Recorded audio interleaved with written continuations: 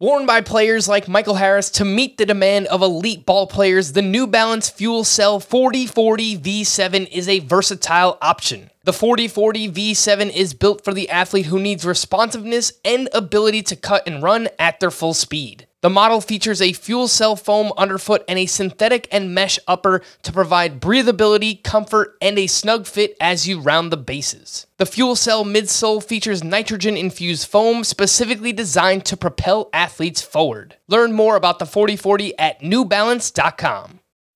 Welcome to the Fantasy Baseball Today podcast from CBS Sports. High drive, center field, hit the wall, grand slam. This is magnificent. Got a fantasy question? Email fantasybaseball@cbsi.com. Get ready to win your league. Where fantasy becomes reality. Now here's Frank, Scott, Chris, and Adam. What's up, everybody? Welcome into Fantasy Baseball Today. Frank Stanfield joined by Chris Towers. And the other day we spoke about Chris Bryant as a buy high player, someone to trade for. But we'll talk about a few more of those today. Some players that you should be considering trading for. And, you know, the guys that are just moving up the rankings and potentially buying high on these players before other people realize that they're the real deal, and they are just awesome. But before we get to, oh my goodness gracious, we got a lot going on today.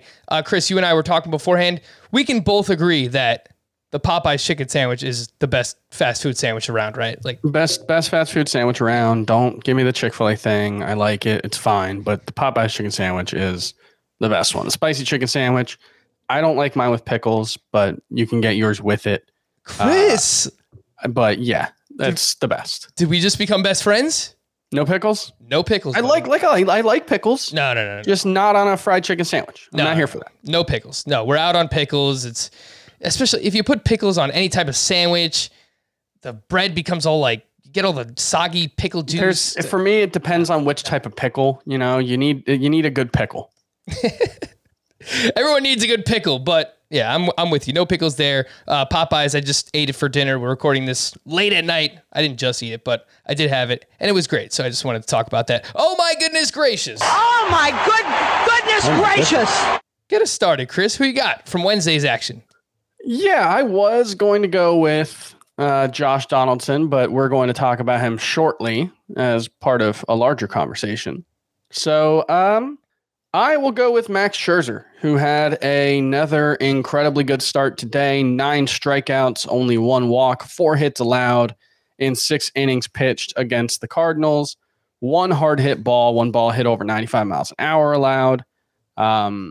16 swinging strikes on 109 pitches. It's not an elite swinging strike game. You know, you'd like to see a little more efficiency in 109 pitches over 6 innings, but Scherzer has been awesome. He has 4 home runs allowed on the season, and all of them came in the first 2 innings of his first start against the Braves, I believe. So, been pretty good since then, and it's been very encouraging. I was actually encouraged even during that start against the Braves. His velocity has been a little lower than it was last year, and certainly lower than where it's been, at his peak, but it's still been plenty good. 93.6 miles per hour with the fastball so far this season. He's getting a lot of swinging strikes. If you want to find a reason to be pessimistic, I guess you could say that, Max Scherzer has a 15% ground ball rate, which is really low. But, his home run to fly ball rate is like 15% right now, which actually isn't that low, despite the 4 home runs, only giving up 4 home runs in the 4 starts. So he's getting a ton of strikeouts and not really walking anybody. And I think he generally looks pretty close to himself.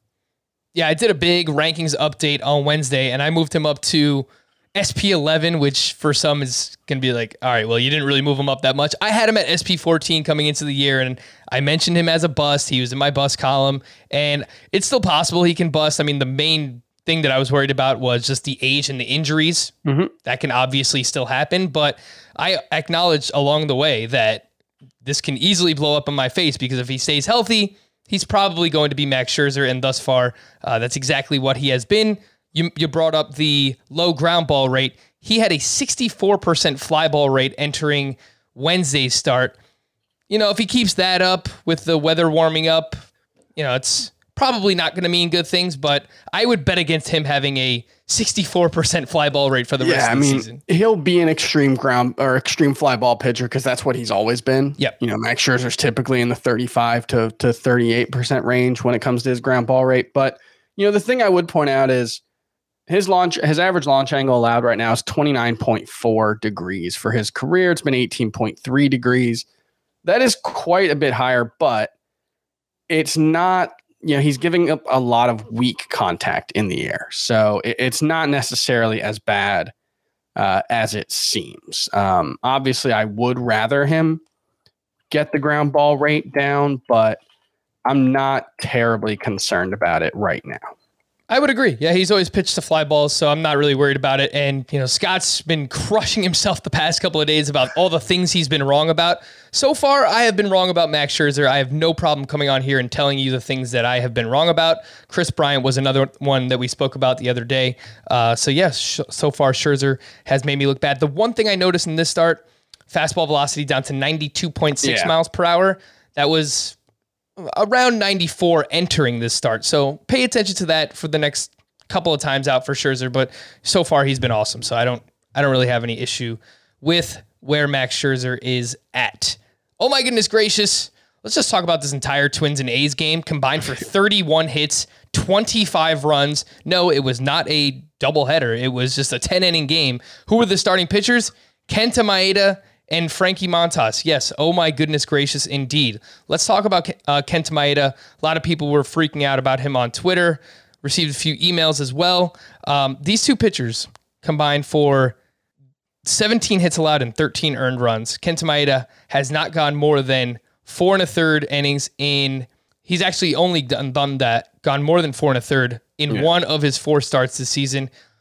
But when I look under the hood, Chris, there was really nothing that stood out to me. Velocity, swinging strike rate looks fine for Kenta Maeda.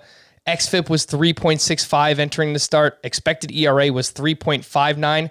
The one thing I noticed, he's allowing a lot of hard contact, and he did allow 8 more hard hits on Wednesday. So we're going to talk about trades a little bit more later on, but I know you were a little bit skeptical about Maeda coming into the season. Buy low or no thanks, bro? Yeah, I would buy low. I still have him 17th at starting pitcher, and I look at the guys behind him, and it's in this order: Lance Lynn, Zach Gallen, Hyunjin Ryu, Zach Greinke, and Joe Musgrove. I could certainly move Joe Musgrove up. I think that would be warranted. I'm not ready to do that quite yet, but it wouldn't surprise me. 16 to 25 is kind of a weird spot in my pitcher rankings. I don't know if it's the same thing for you, but starting with Blake Snell at 16 and Jose Barrios at 25, and even Zach Wheeler, it's a bunch of guys who have been a little up and down. You've got an Ian Anderson who hasn't been great, Kyle Hendricks, but I'm not really ready to change my opinion on any of them. And for me, there was kind of that, there was a tier right around 26. And so I'm not quite ready to shake that up. Musgrove is one guy who has definitely broken into that tier. Charlie Morton and Sandy Alcantara are right about to, but I'm not quite ready to move Zach Wheeler, Jose Barrios, Kyle Hendricks down below them yet. No, I think that's fair. I think that I have Castillo at SP 15. I have Jack Flaherty at 14. I moved Castillo down, and I think really, after the top 13, that ends with Scherzer, Kershaw, and Buehler for me. I think it's kind of interchangeable right now. And, depending on if Joe Musgrove continues to pitch the way that he has, he can continue to rocket up these rankings.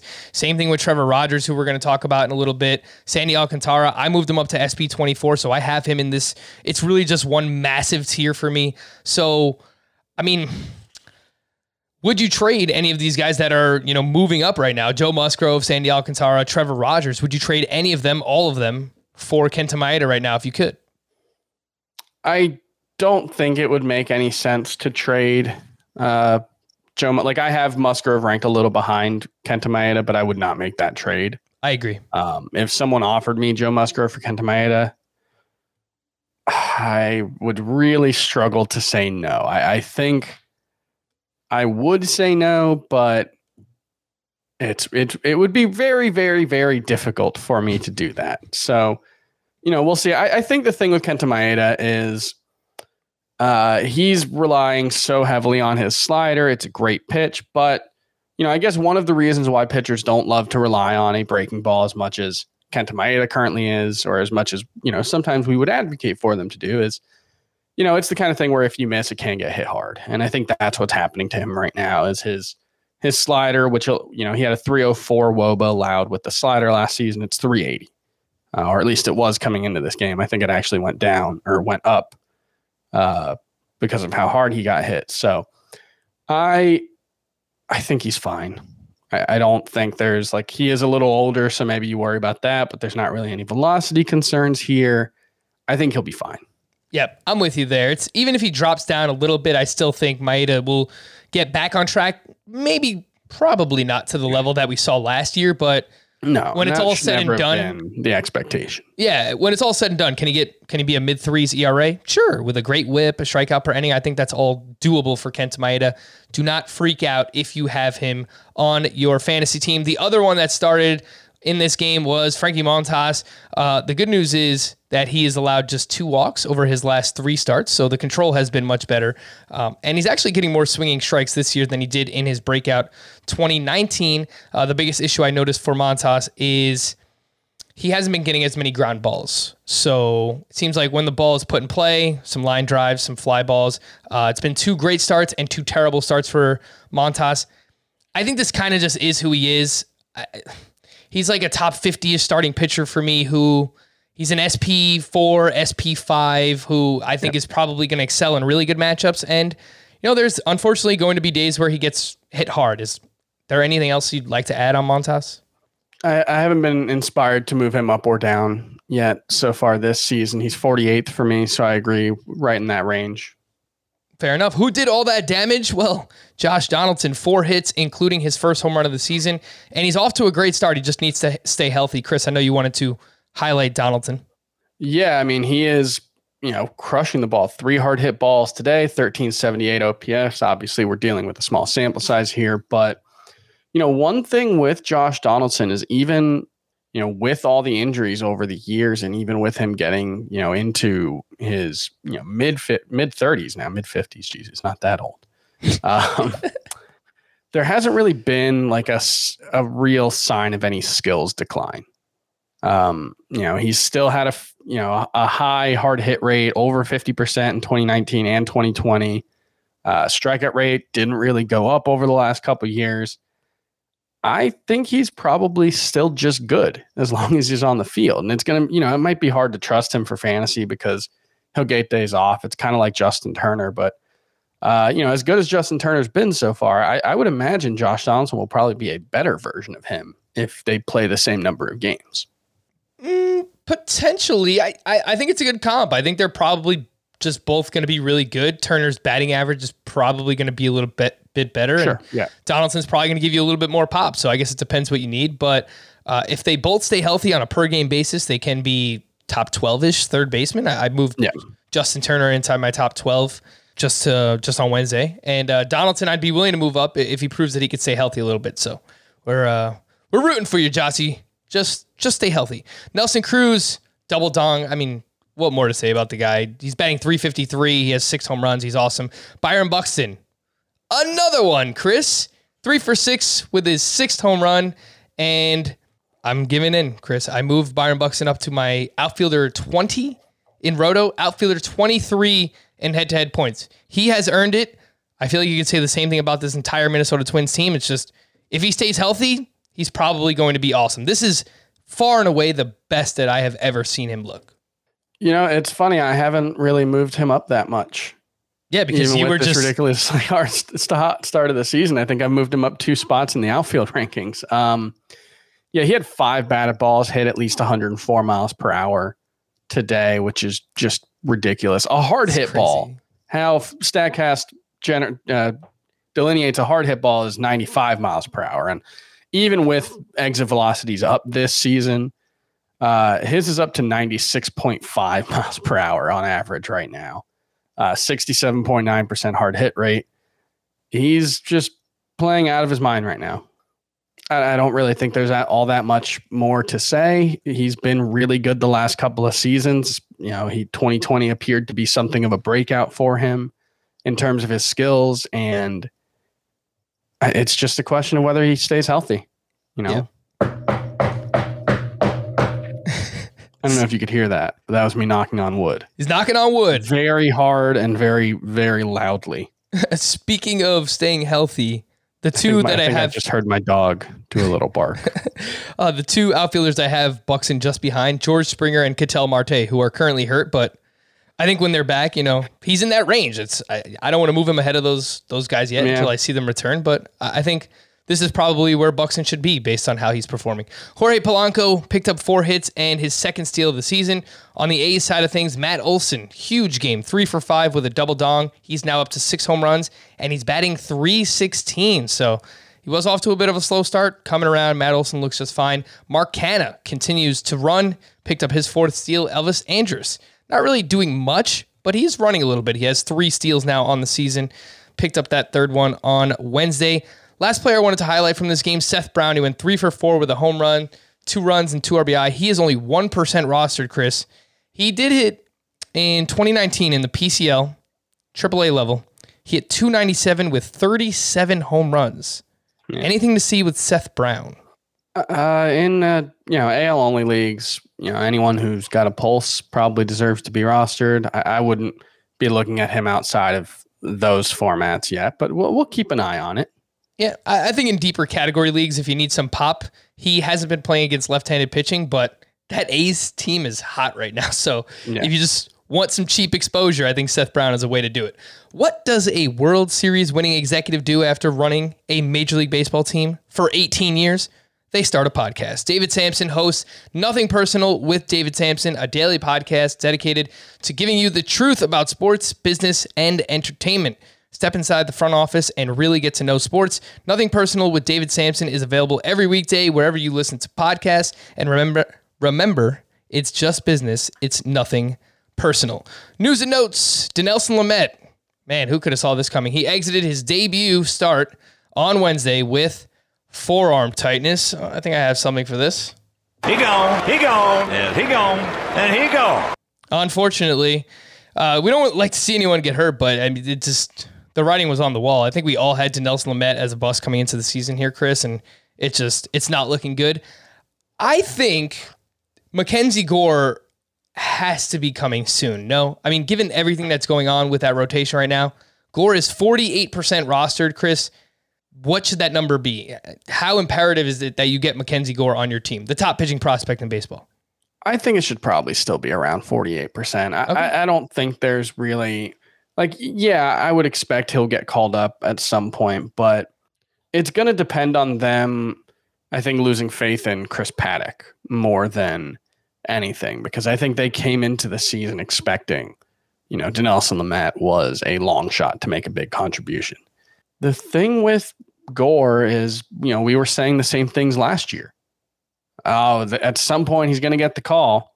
They need someone, and it just hasn't happened yet. And so I just wonder if there's something that we haven't been able to see since he last pitched in games that has them soured on him a bit. I don't have any reason to believe that. It's just a guess, but given the amount of injuries that are out there right now, I wouldn't drop Sixto Sanchez to take a flyer on Gore. So I think I'm still, mostly trying to wait there. Yeah, the biggest issue for Gore dating back to last year, everything we heard at their alternate training camp and even during spring training has been control. He had 8 walks and 11 innings pitched, so that's just not going to get the job done. And obviously the only people who know how he's looked thus far is, people in the organization. We don't have any minor league baseball games started yet, but we'll see how Ryan Weathers fits in. He's going to be the 5th starter, I guess, for now, for the foreseeable future. But if they get really desperate, then I do think we could see Mackenzie Gore up. I can't really put an exact timetable on it, but within the next month, it wouldn't surprise me. Anthony Santander was placed on a 10-day IL for the Orioles with a sprained left ankle. He's expected to miss 2 to 4 weeks. Gene Segura was placed on the IL due to a right quad strain. Jorge Alfaro was placed on the IL due to a left hamstring strain. Ronald Acuna could return for the Braves on Friday, dealing with a mild abdominal strain. Anthony Rendon is apparently very close to returning for the Angels. Send trade offers while you still can. If people haven't seen the update, I would love to have Anthony Rendon on my team.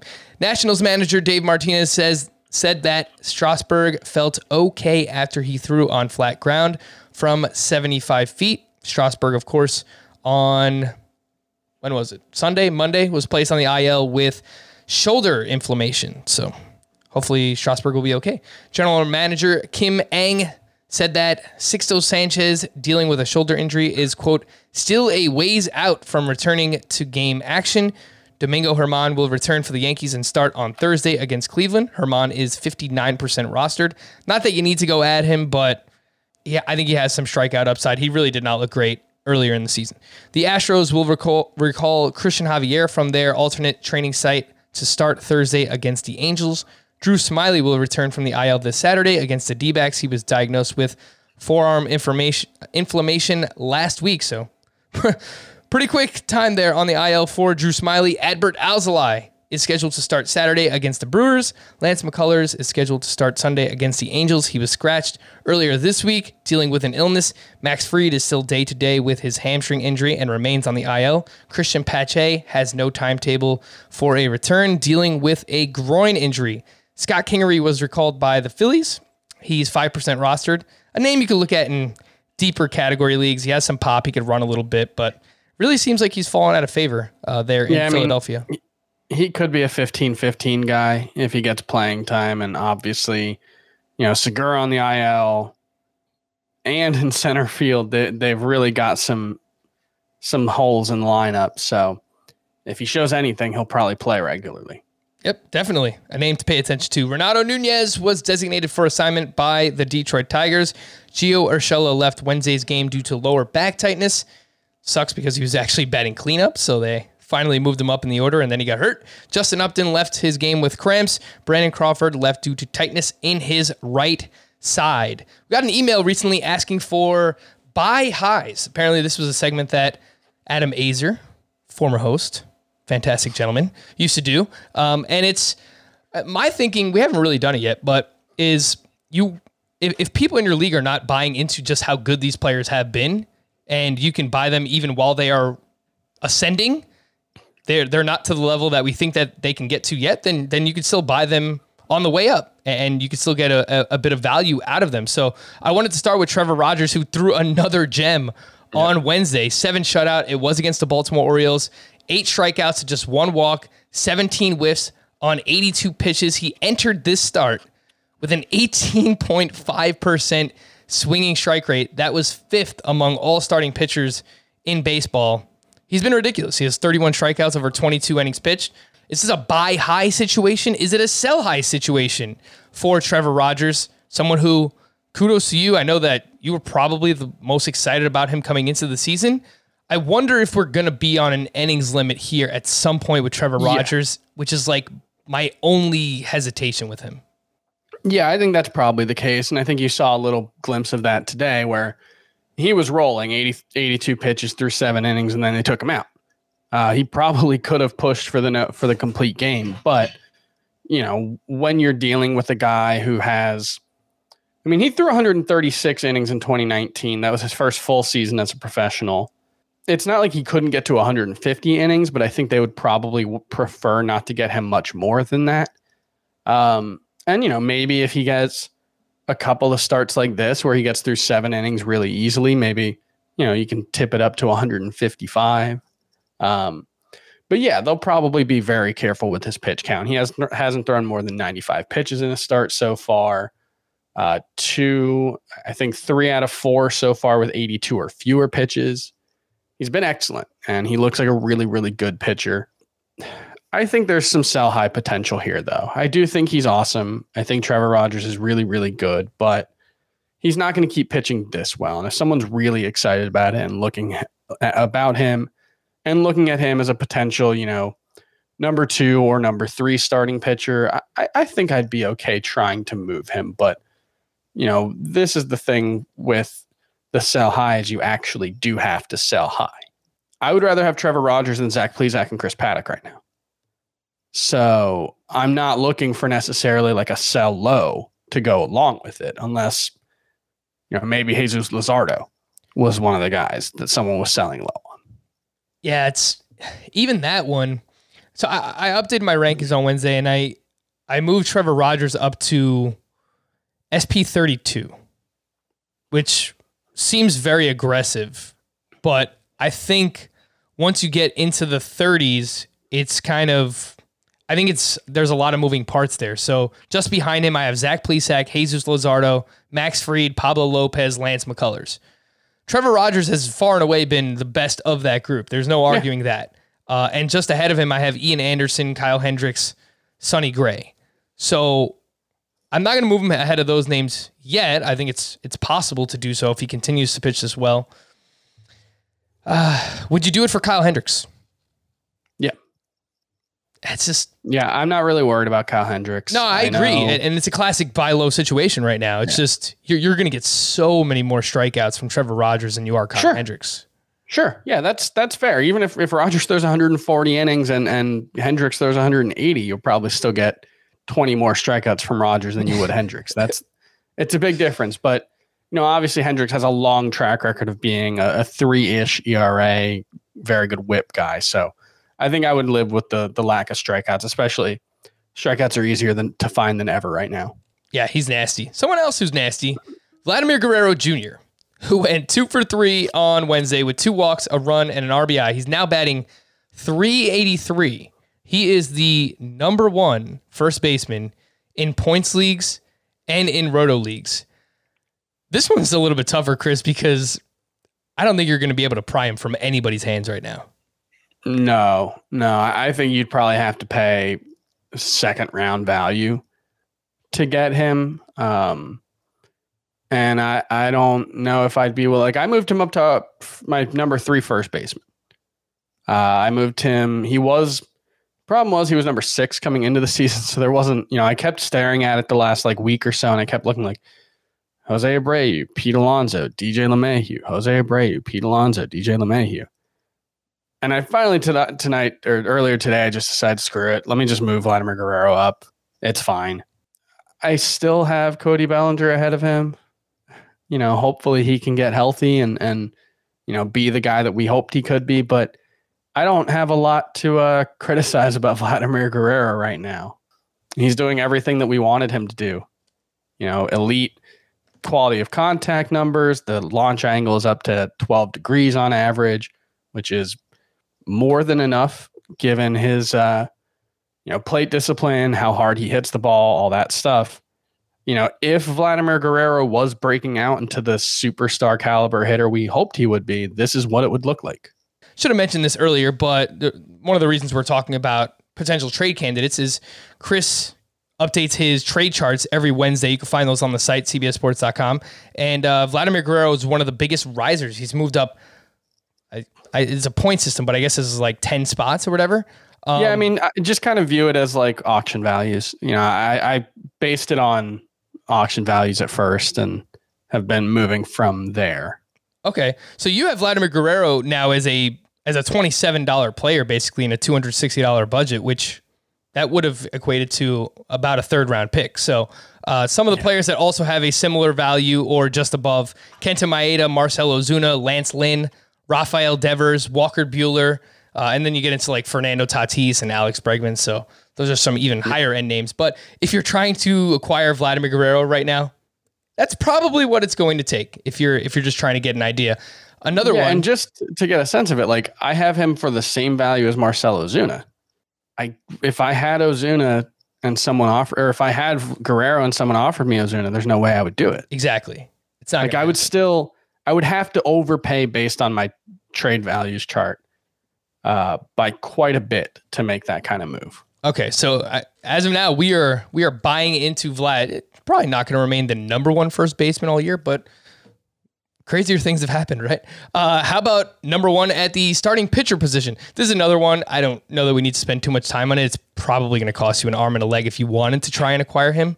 But Corbin Burns, he's the number 1 starting pitcher in both head-to-head points and in Roto Leagues. Apologies yesterday. Did not mention him on the podcast, even though he was amazing. That game was still going on while we were recording. But yeah, he is now up to, what is it? It is 40 strikeouts to 0 walks. 40 strikeouts to 0 walks. I believe the MLB record to start a season is 57 strikeouts with 0 walks. Kenley Jansen did that one year. But this is the record for a starter. It's insane. I mean, I don't even know like what does a trade for Corbin Burns look like, Chris? Do you try to sell him high? I mean, just King's ransom right now. Yeah, I mean, where I have him, I moved him above Luis Castillo and Clayton Kershaw. Like if someone offered me Trevor Story for Corbin Burns and I had starting pitching depth because I, took Corbin Burns and he's been so much better than expected, I would do that. If somebody offered me like Corey Seager and Patrick Corbin, I think I would probably do something like that. That kind of pitcher. Maybe a Zach Plesac, Corey Seager kind of trade I would do, but I wouldn't feel great about trading Corbin Burns right now. I mean, he looks like the best pitcher in baseball in a way that looks sustainable. I don't think he can keep this control, quite this elite, but like he will walk somebody at some point this season. But we think his stuff looks just absolutely overpowering. And, the changes that he's made over the last 2 seasons, adding this cutter, relying on it as primary pitch, it's just made him really, really tough both to square up and to make contact with. Yeah. Corbin Burns has a 0.37 ERA, a 1.22 xFIP, a 1.08 SIERA. That's Skill Interactive ERA.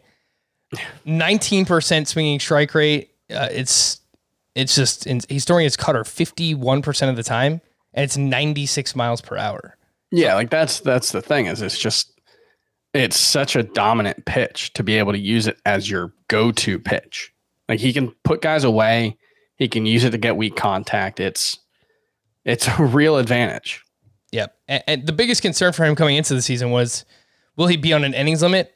I will reiterate, it's if the Brewers want to compete, there's just no way. They're not going to be able to limit him. So I don't know what that looks like. Maybe 6-man rotation at some point to try and space it out a little bit, but they can't. They're not going to be able to. He looks like this year's version of a Shane Bieber. So he's inside Chris and my top 10 starting pitchers. He's at SP11 for Scott. How about Javier Baez, who is entering Wednesday? He was the 4th best shortstop in Roto, and he was the 13th best shortstop in points leagues. He went 1 for 4 with a grand slam, 3 runs scored. He batted lefty on Wednesday in the 8th inning when the game was out of hand, which it was That's strange. All right, he had a fly ball to left field. I just thought it was interesting. But specifically in Roto, Chris, he's now up to 5 homers, 5 steals, and 16 RBI. He's batting right around the Mendoza line, 200. He has 31 strikeouts in 68 plate appearances. That's a 46% strikeout rate. Yep, that's bad. What do you make of Baez? And would you try to buy high? I guess specifically in a Roto league, because I think he has top, let's say 7 or 8 at the position upside, just because it's a really great position. Yeah, I mean the interesting thing is he's not really like chasing balls out of the zone more than he historically has. He actually has his lowest chase rate since 2015. Problem is he just can't make contact with anything. He is whiffing. He is missing on more than half of his swings right now. He has a 52.2% whiff rate. Last season, that was 37.8%. Historically, it's been about 35%. My guess is that will regress, and the strikeout rate will be 30% rather than 46%. And he'll probably hit 230 or 240. I'll say I wouldn't view him as a sell high candidate. I think there's probably a perception that Javier Baez has been less valuable than he has been for fantasy so far, and I don't think you would get fair value for him. That's, I think, how I would put it. I don't know if people realize, Chris, how good Christian Vasquez has been. I was ready to move him up to my 4th ranked catcher today, just behind the big 3, JT Realmuto, Salvador Perez, and Wilson Contreras. Christian Vasquez is a top 6 catcher in both head-to-head points and in Roto. I don't know if people realize how good he is, and he plays all the time. Like, he's just an Iron Man. So if other people in your league don't realize it, then yeah, I would try to get him. I think people just kind of view him as boring, but he's really good. I don't see any reason to have Gary Sanchez ahead of him at this point, and I'm not sure there's any reason to have Travis d'Arnaud ahead of him at this point. So yeah, I think he probably does need to be number 6. In head-to-head points, I still have Yasmani Grandal ahead of him, and I think I'll keep it the same way in Roto, but I think Vasquez at number 6 makes a lot of sense right now. We've talked a lot about Jazz Chisholm, but we'll just quickly highlight he is the 8th best second baseman in Roto, the 12th best second baseman in head-to-head points leagues. He was leading off on Wednesday. He went 2 for 4 with his 4th stolen base. And I think this probably fits the mold of a buy high more than anyone else, Chris, because if he goes on to have I think you comped him to Kevin Biggio, what Kevin Biggio has been the past couple of years. If he has a season like that for this entire year, whatever, 250, 2020, I don't really think that that's unfathomable. So before people realize how good he actually is, I think you can trade for him now while his value is actually on the rise. Yeah, I think that's fair. And, you know, I'm trying to see where I have him in the trade values chart. I think he can be a sell high if someone, you know, is willing to offer him as a, you know, right now top 12 second baseman. You know, I think I would still be willing to move him, but it's certainly not a must sell by any means. I'd be fine holding him. I'd be fine trying to go get him now too. I think there's reasonable cases to be made for any of those. Last name I wanted to highlight, Tyler Mahle. Buy before he gets to what I think he can, if he gets to what I think he can become. I mean, we might be talking about him as the next name moving inside that top 30 starting pitcher range. He was going against the Diamondbacks on Wednesday, 6 2/3 shutout with 9 strikeouts, 17 swinging strikes on 103 pitches. Velocity was down a little bit, but it was cold in Cincinnati. I think it's happening for Tyler Mahle, Chris, and I think he's someone that can be a high strikeout type. He's really one of my top targets if I could still acquire him. Yeah, I'm moving him up to 41, and man, it's really tough because the 4 guys I have ahead of him currently are 4 guys whose rankings I kind of don't feel good about at all. Chris Paddock, Zach Plesac, Shohei Ohtani, and Lance McCullers. I could be talked into taking Mahle over any of those guys right now. I was going to say, if someone in your league is still valuing the name Chris Paddock, yeah, and you have him, I offer him for Tyler Mahle. Like, if someone doesn't think that Mahle is as good as he is, because I think he is this good. Yeah, I mean, we started to see signs of this last season. There were, he's been someone who's been interesting for a while. His stuff has always rated out surprisingly well based on, the various stuff-based metrics that Saris and Paul Mamino have come up with. And it's playing up even more. I think the only concern really is just, can he pitch consistently deep into games, and how many innings are you likely to be able to get from him? And, regarding that one, he threw 138 in 2019. He threw 141 in 2018. So I think you could get 150, 160 innings out of him. It's just a question, 20 2/3 innings and 4 starts. He'll need to be better than that. Some people have already emailed in asking about which pitchers are going to get shut down. It's obviously, harder to say. It's a case-by-case basis, what teams are going to be in and out of it in the second half of the season. But I think for now, you just kind of want to acquire the best talent, the best starting pitcher talent that you can. And then if it turns out that things are trending that way later on in the season, then try to make a move and potentially sell high then. But I think for now, especially this early part of the season, from April through June, July, just try and bank as many awesome starting pitchers and those starting pitcher stats as you possibly can, and then just kind of figure it out later. So that's kind of how I'm approaching that situation. We're going to take a quick break, but when we return, we're going to talk about other potential players that you might want to buy or sell right now. I have some great trade questions that we should answer, and the rest of Wednesday's action. We'll talk about it next on Fantasy Baseball Today. The all-new Hyundai 2024 Santa Fe is equipped with everything you need to break free from the dull work week and embark on an adventurous weekend with your family. The all-new Hyundai Santa Fe's features like available H-Track all-wheel drive, standard third-row seating, available dual wireless charging pads. Nothing beats a weekend away with the family in the great outdoors, whether it's camping, hiking, river rafting, or anything in between. With third-row seating, nobody is left out. The entire family can experience the thrill together, and nobody wants a dead phone. Available dual wireless charging pads make it so nobody gets stuck, and we can check our fantasy baseball teams together. Learn more about the all-new Hyundai Santa Fe at HyundaiUSA.com. Call 562-314-4603 for complete details. Take your business further with the smart and flexible American Express Business Gold Card. You can earn 4 times points on your top 2 eligible spending categories every month, like transit, U.S. restaurants, and gas stations. That's the powerful backing of American Express. 4 times points on up to $150,000 in purchases per year. Terms apply. Learn more at americanexpress.com/businessgoldcard.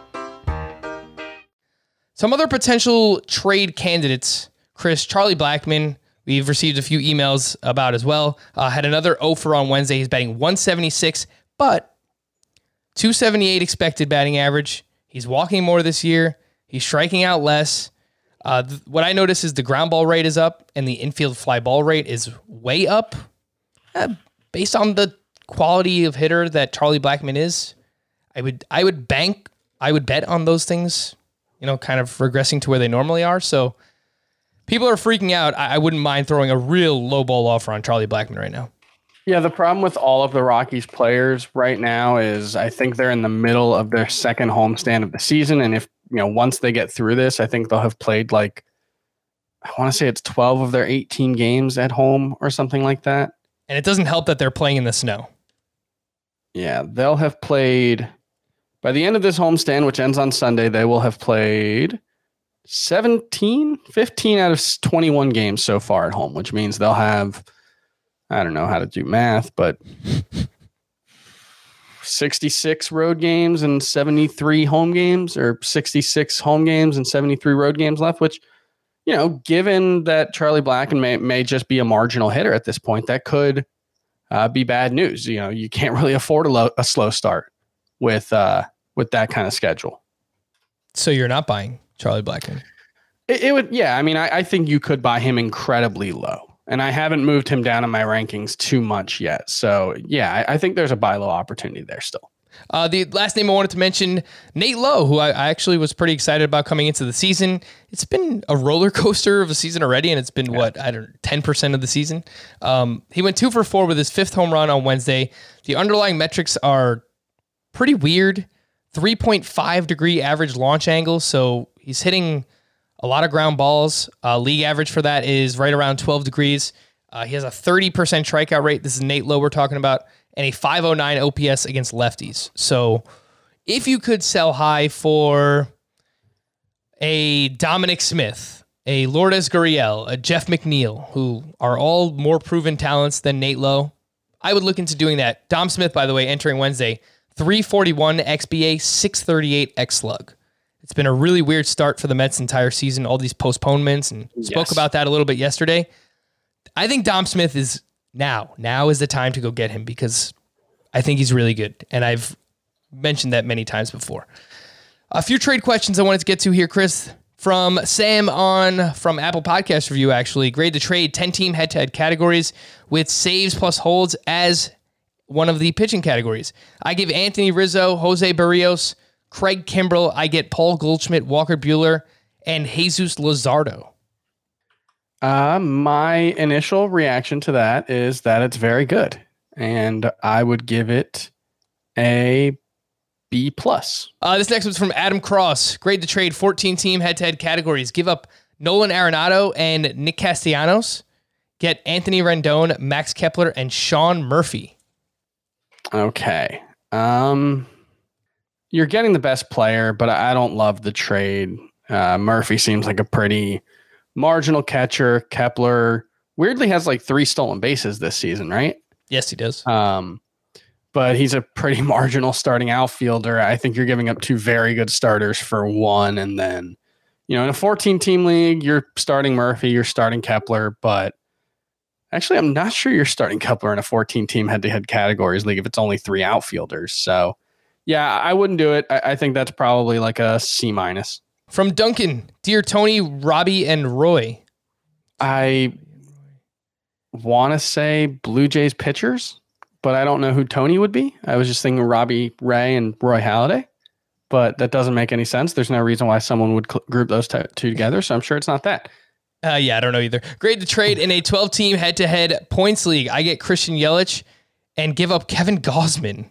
Oh my gosh. Yeah, A++++++. Wow, it's that point in the season already. People are making some crazy deals.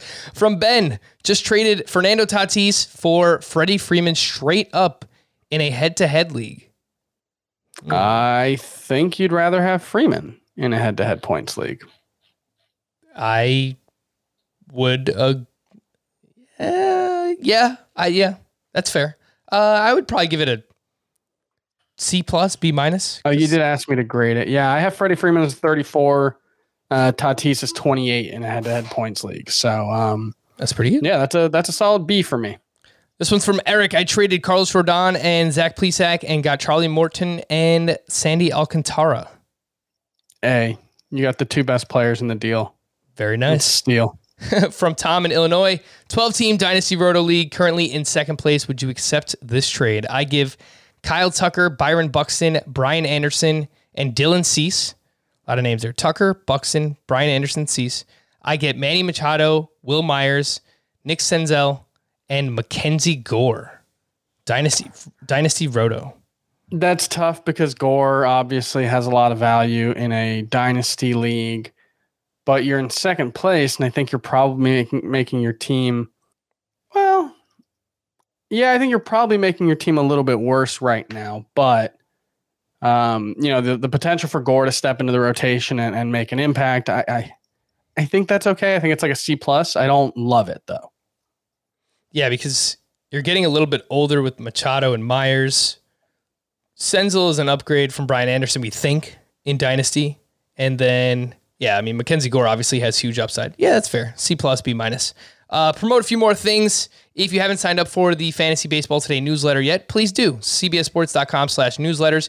You can find all of our newsletters there. Chris writes the Fantasy Football Today newsletter, and it is great. And the Fantasy Baseball Today newsletter, it's Dan Schneider and myself. We kind of team up for that one, and it's basically a lot of the notes that are on my rundown, a lot of the stuff that we talk about on the podcast as well. But if you like it in written form, you can go sign up for it for free and sign up for our Fantasy Baseball Today Facebook group as well. Facebook.com/groups/Fantasy Baseball Today. Join the community, ask questions. Been a lot of fun. I see a lot of people interacting there. So make sure to jump in as well. The rest of Wednesday's action, let's see how much of this stuff we can get to. Anything to see here. These are just in the deepest of leagues. Jose Quintana, 5 innings of 1-run ball with 8 strikeouts. He is 23% rostered, has SPARP eligibility, and he is at Texas and at Seattle next week. Pretty good matchups. Mike Foltynewicz, your boy, Chris. He was at the Angels, 6 innings of 3-run ball with 6 strikeouts, only 8 whiffs, so not really sure where the strikeouts are coming from, but he is only 12% rostered, also in line for a 2-start week next week. Austin Gomber, 3 straight quality starts. Not really sure how he's doing this, but against the Houston Astros in the snow, 6 innings of 2-run ball with 6 strikeouts. He is 11% rostered. Mickey Moniak, he had a 3-run dinger, former first-round pick for the Phillies. He's been playing recently. Spencer Turnbull made his return to the mound, 5 innings of 1-run ball, 6 strikeouts. Adolis Garcia, we mentioned the name. The guy just continues to mash. 2 for 5 with a 3-run dinger on Wednesday. 6% rostered. He plays 7 games next week. So any interest in these names in deeper leagues, Chris? Yeah, there are 2 things to see with Jose Quintana. He's a SPARP, and he has 2 starts next week. So if you're in a points league, he should probably be added. Austin Gomber, like I want to say there might be something there, but he plays for Colorado, and he's had pretty bad peripherals so far. So I'm pretty skeptical. I'm not sure I would start him even in a points league next week with 2 starts. Moniak, there was some talk this spring that, maybe he had, turned a corner last season. He's been one of the bigger draft disappointments of the last couple of years. I think I'd probably rather have Scott Kingery than him, assuming Kingery plays. Adolis Garcia is probably the most interesting one of this group, and that's not really saying a ton because he's striking out in a third of his at-bats and, isn't hitting the ball all that hard, but, at least there's the potential for him to be something there, as a cheap source of power. I'm keeping an eye on him for sure. The rest of Wednesday's action, Ryan Mountcastle went 0 for 3, 2 more strikeouts. He's striking out a ton. He's batting 169. Chris, are you okay dropping Ryan Mountcastle? Yeah, that's fine. Michael Fulmer against the Pirates, a start that we were excited about, and then it came out right before that the Tigers wanted to limit his pitch count so that he can make another start on Sunday. He wasn't great. 4 innings pitched, 3 earned runs, 3 strikeouts, 11 whiffs on 60 pitches. I think if I picked up Michael Fulmer, I would hold on to him. I'm still intrigued by what he's done thus far. Yuli Gurriel, we haven't really talked much about him, but he's been awesome. He went 1 for 4 with his second home run of the season, 3 RBI. He has a 52% hard contact rate thus far. His previous high was 43% in 2017. This also super interesting. He has 13 walks in 17 games. He had 12 walks in all of last season in 57 games. So he's walking more. He's hitting the ball hard. He's in a really good lineup. Are you excited? Remember how good he was in 2019, and then he had 2 bad months last season. So it's not entirely out of nowhere, but I would say given his age, given his track record, I would still be pretty skeptical that he's this new kind of player. That 2019 season was really just 2 good months, but he should be a pretty good source of batting average, if nothing else. I just don't think he'll give you a ton of anything else. Between Joey Votto, Nate Lowe, Jared Walsh, and Yuli Gurriel, the back end of the first base position has been pretty productive thus far. So yeah, if you have any of those guys, you should feel pretty good about it. Jose Urquidy was at the Rockies in the snow, 5 innings of 4-run ball. He's been okay. The underlying numbers are actually pretty good. You're holding on to Jose Urquidy, Chris? Yeah. I still have him actually inside my top 50. I'm pretty sure it's starting pitcher. Okay, so you wouldn't drop him for Sean Manaea and Danny Duffy are 2 of the most added starting pitchers right now. They look good. I would. Yeah, I know. I think both of those guys are interesting. Duffy maybe a little more than Manaea. I'm not sure if that's the consensus, but I would hope I have a pitcher I like less than Urquidy. Mm-hmm. Mike Trout hit his 6th home run. He's batting .393 with a 1311 OPS. So he's pretty good. He's pretty good. No steals though, Yeah. Omar Narvaez keeps on keeping on. 2 for 4 with his 3rd home run, batting .396, 63% rostered. Chris, yesterday I had Scott rank these 4 catchers. Now you will do it. Yadier Molina, Buster Posey, Wilson Ramos, Omar Narvaez. I have those 4 guys ranked 11th through 14th in my rankings right now. And the order is, oh, come on. Why am I getting a 502 bad gateway? Come on. I think I have your rankings up here somewhere, Chris. Actually, yeah, I was looking at my head-to-head points. In points, it was Yadier Molina, Wilson Ramos, Buster Posey, Omar Narvaez. In Roto, it is Buster Posey, Wilson Ramos, Yadier Molina. And I need to move Omar Narvaez up because I must have overlooked him. He is 13th in Roto now. Avisail Garcia, shout out. You don't see this every day. 0 for 5 with a platinum sombrero. I started him in my home keeper league, a head-to-head points league. That's a solid -2.5 fantasy points. Trent Grisham went 2 for 5 with an RBI, his 3rd steal of the season. He is batting .300. Chris, do you have any thoughts on Trent Grisham? Yeah, he looks like one of those guys I was wrong about, but not even going to take an L on that one because I said Byron Buxton was just as good as him, and I was wrong. Byron Buxton's way better. He is. No, Trent Grisham looks really good. He is. Buxton has been better, but Buxton's not really running much. He's obviously doing it in like the power department and batting average. Trent Grisham is still running quite a bit, and the Padres just love to run, so I'm pretty sure Trent Grisham's just going to be awesome. Some signs of life on Wednesday. Austin Riley went 2 for 2 with 2 walks and his first home run of the season. It was a DJ LeMahieu home run. Yeah, it was like 350 feet to right field. It was barely a home run. It was a home run in 1 out of 30 baseball parks in MLB, and of course they're playing in Yankee Stadium. Ian Anderson with his best start of the season. Looks like he's coming around at the Yankees. 6 2/3 shutout, 4 hits, 4 walks, and 4 strikeouts. 10 whiffs on 97 pitches. So, man, the Yankees are just lost right now. This was a really nice get-right game for Ian Anderson. On the other side, Corey Kluber, 4 2/3.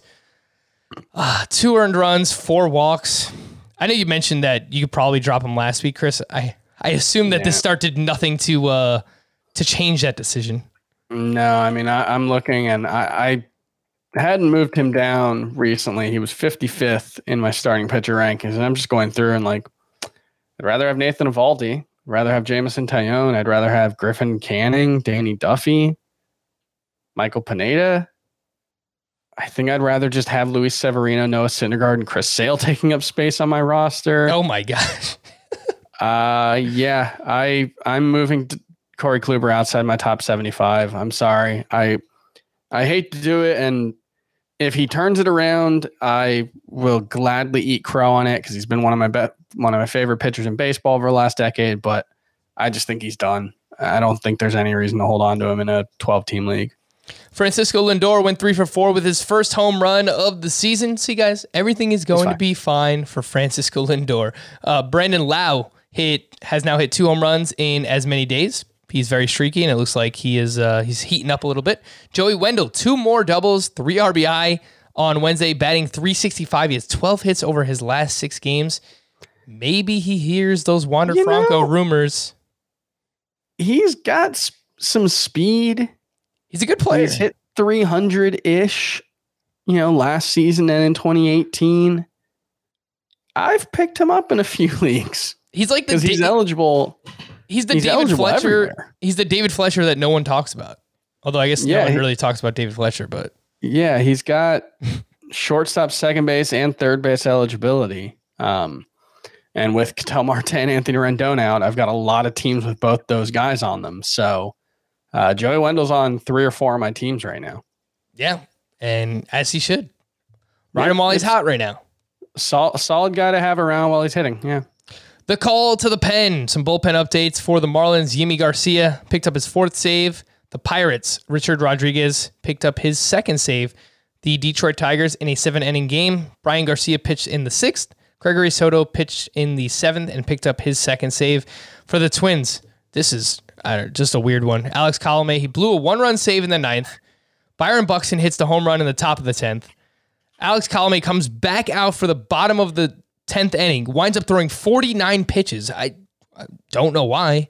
And he lost the game on back-to-back errors. So, I mean, he gets the loss, but he didn't really lose it. It was his defense, but whatever. Just weird. Washington Nationals, Brad Hand picked up his 3rd save. The Diamondbacks, Stephon Crichton, his 2nd save of the season. He is only 12% rostered. And there has to be more category leagues than that on CBS. So if you need saves, you should probably add Stephon Crichton. For the Reds, Amir Garrett blew another save, man. He allowed a 3-run home run. I think it was like Josh Van Meter. It was a pinch hit home run. Lucas Sims, next man up. I would think Sims is the next man up, yeah. Give it to TJ Antone, man. Sims was mentioned as the next, like the kind of, I guess, co-closer. Yeah. Back in spring training. And, Antone's been going like multiple innings at times too. So I would think Sims will be the guy if there is a guy who gets the next save. For the Toronto Blue Jays, we assumed Rafael Dolis is going to get the saves, right? Well, Jordan Romano is hurt. Wrong. Dolis used in the 8th. Tim Meza opened up the 9th inning. He got the first 2 outs. And then a gentleman named Anthony Castro got the final out for the save for the Blue Jays. I think this is just what the Blue Jays are going to do. They're just like, I believe Dolis faced the top of the heart of the order in the 8th inning in a key situation. I think they're just going to they'll have a closer, but that closer's not going to just get used in save situations. If there's a more important situation earlier than the 9th inning, they seem perfectly intent content to use them there. So I think that's probably what we're going to see. I would bet on Rafael Dolis getting the next save for the Blue Jays, but it doesn't seem like a situation where one guy's going to get 75% or 80% of the saves, at all times. You are correct. Rafael Dolis came in the 8th. He faced JD Martinez, allowed a home run to Xander Bogaerts, who is red hot.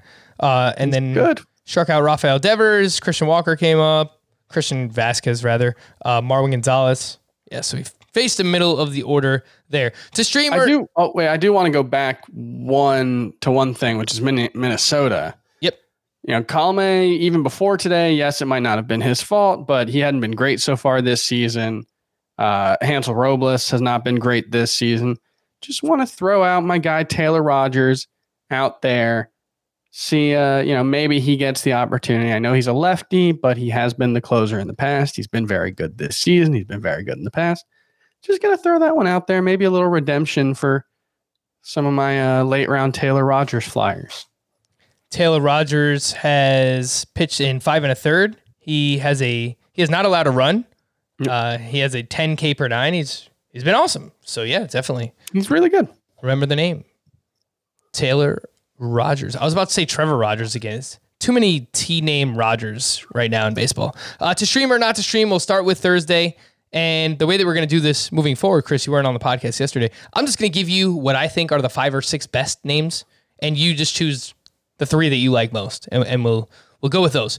Domingo Germán at Cleveland, Mitch Keller at the Tigers, Jose Urena versus the Pirates, Nick Pivetta versus the Mariners, Alex Cobb at the Houston Astros, and Aaron Sanchez versus the Miami Marlins for Thursday. Who are your favorite 3? I think it's probably Cobb, Germán, and Keller? Oh, I don't feel good about the third one. Yeah, it's probably a pitcher from that game, right? It's Keller versus Urena. Yeah, and I'd rather have Keller than Urena. Alrighty, and then to stream or not to stream for Friday, just in case you can only add pitchers for the next day in your daily lineup league. Alex Wood versus the Marlins, Dane Dunning at the White Sox, Jay Happ versus the Pirates, JT Brubaker at the Twins, Huascar Ynoa versus the Diamondbacks, and Mike Minor at the Tigers. Your 3 favorites. Yeah, so I think it's probably Ynoa, Dunning, and Wood. I'm not sure he's going to go deep into that game, but he pitched well against the Marlins in his first outing, and what helps is he is a spark. So if you're in a head-to-head points league and you're looking for a streamer, Alex Wood could be a good one. Yeah, I don't hate Happ versus the Pirates or Mike Minor at Detroit, but they are lesser pitchers at this point in their careers. We're going to wrap there. For Chris, I'm Frank. Thank you all for listening and watching Fantasy Baseball today. We'll be back again tomorrow. Bye-bye.